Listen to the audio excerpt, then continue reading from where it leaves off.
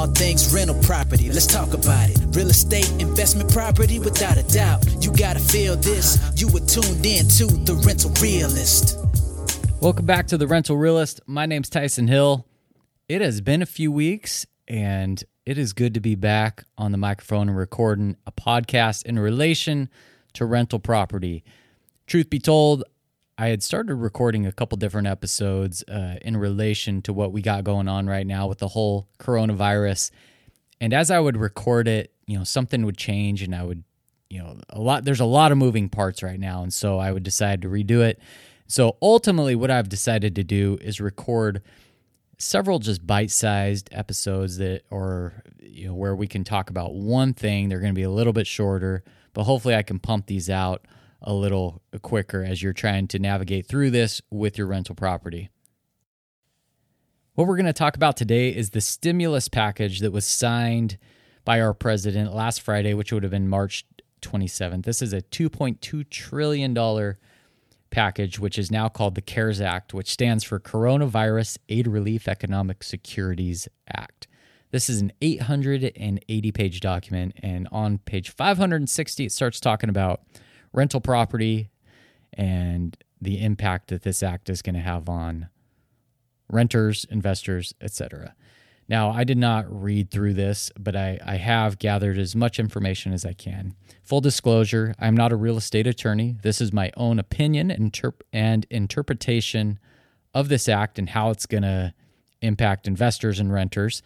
However, if you have any questions or want absolutes, I would definitely recommend consulting with your real estate attorney. So, what does this mean for investors? How does this act impact us? Number one, the first question you need to figure out is what kind of loan do you have on your property? Now, if you don't have a loan, then this will not impact you at all. Now, if you do have a loan, you need to figure out what kind of loan you got.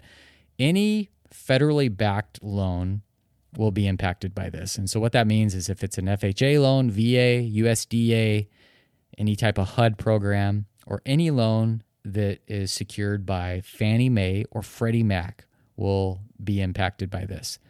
My guess is if you have a loan on your property, you are probably tied to some type of government program.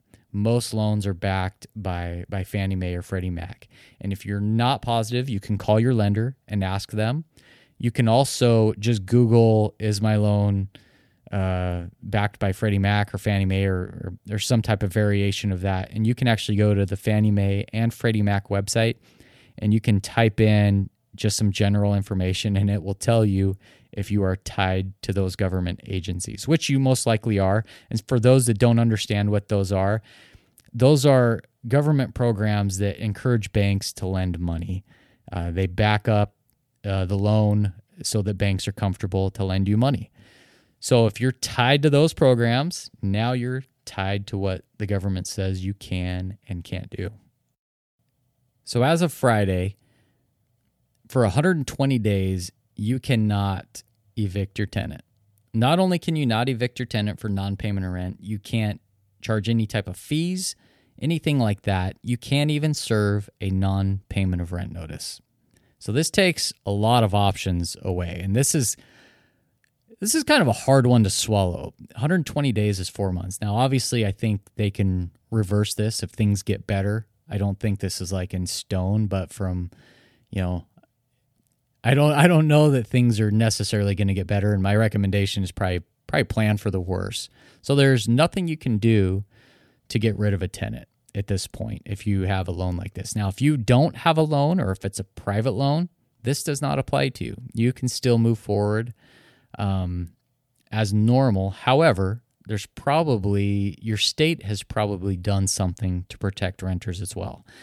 I don't know what every state has done, but I know what my state has done. The state of Arizona, our governor signed an executive order about a week ago that he also placed a 120-day hold on evictions. The difference is we can still serve a non-payment of rent notice. We can still set a court date and obtain a judgment. From there, when you file the writ of restitution, and what that means, if you're not familiar with that term, that's when the tenant is supposed to be out, they're not out, you already have the judgment, and then you basically get the constable involved to remove the tenant.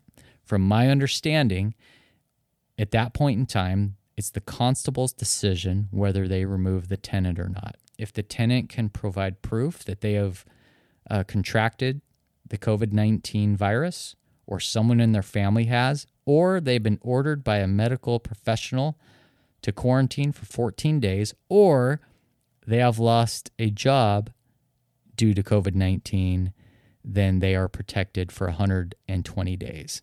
Interestingly enough, though, that doesn't mean that they don't owe the rent. So the second our governor lifts that order, they're going to be gone and they will have to move out. The same thing with the stimulus package. My interpretation is they still owe the rent. There's just nothing you can do about it. And so we've thought long and hard about how to navigate this and how to handle this. And so I'm sure there's going to be tenants who try to take advantage of situations like this. And then there's going to be some tenants who legitimately are in trouble. The unfortunate part is most of my clients that I've talked to they're good people. I think they would have worked with their tenants anyway. Now the government's just kind of forced everyone's hand on this.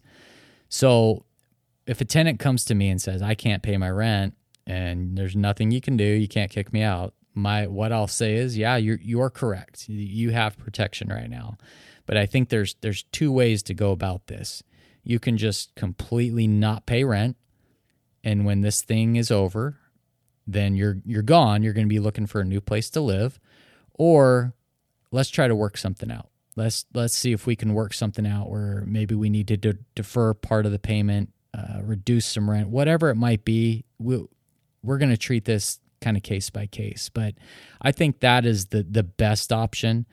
Obviously, if somebody gets in a spot and there's nothing they can do, then there's nothing they can do, and there's nothing you can do as a landlord, at least for 120 days until something changes. If you get in that type of spot, I have not dug in to see what kind of protections there are for the homeowner, for the property owner, but I would guess that because you have a federally backed loan, the same thing's going to apply to you. I don't think your lender is going to be able to foreclose on you or anything like that. So if your tenant can't pay rent and you're in a tough spot, I would recommend calling your mortgage company, explaining the situation, and I'm sure they have some type of deferment or forbearance to give you some type of temporary relief while you're dealing with a tenant who isn't paying rent. This is an absolute trickle-down thing. Just an unfortunate situation for everybody, but I do, if there is a silver lining, if you do have one of these federally backed loans, my guess is you have some protections in there too. My focus is on the tenants because I own a property management company and we're dealing with hundreds of tenants here. So that's what I'm focusing on. Even my own rental properties, we're trying to figure out the best way to navigate through this. So that's what's new. That's what we're up against. So again, my recommendation is try to treat business as normal. If a tenant gets in a tough spot, see if you can work something out prior to just them saying, yep, I'm not paying rent. You can't do anything for 4 months. I think if a tenant understands that, at the end of this, there's a chance you might have to move, then maybe they'll be willing to work something out with you rather than just, hey, I'm not paying for 4 months and you can deal with it as a landlord. Now, obviously there's situations nobody wants to see somebody get kicked out, especially in something like this. So if somebody truly needs help, they truly need help, and that's what this is for. But what we're trying to do is the tenants who still have the ability to work or still making an income, we're trying to avoid those tenants just saying, I'm not paying rent because they're trying to take advantage of a situation. So good luck with all that. And again, if you have any further questions, I'm sure there's all kinds of stuff on a local level that will help you just kind of navigate through your local laws and how things are going. And at the end of the day, contact an eviction attorney or a real estate attorney. Those guys are, I would imagine, pretty dialed in on this stuff. And we will continue to post some episodes that relate to COVID-19 and rental property. And good luck with all that, and stay safe out there, and we will see you on the next one.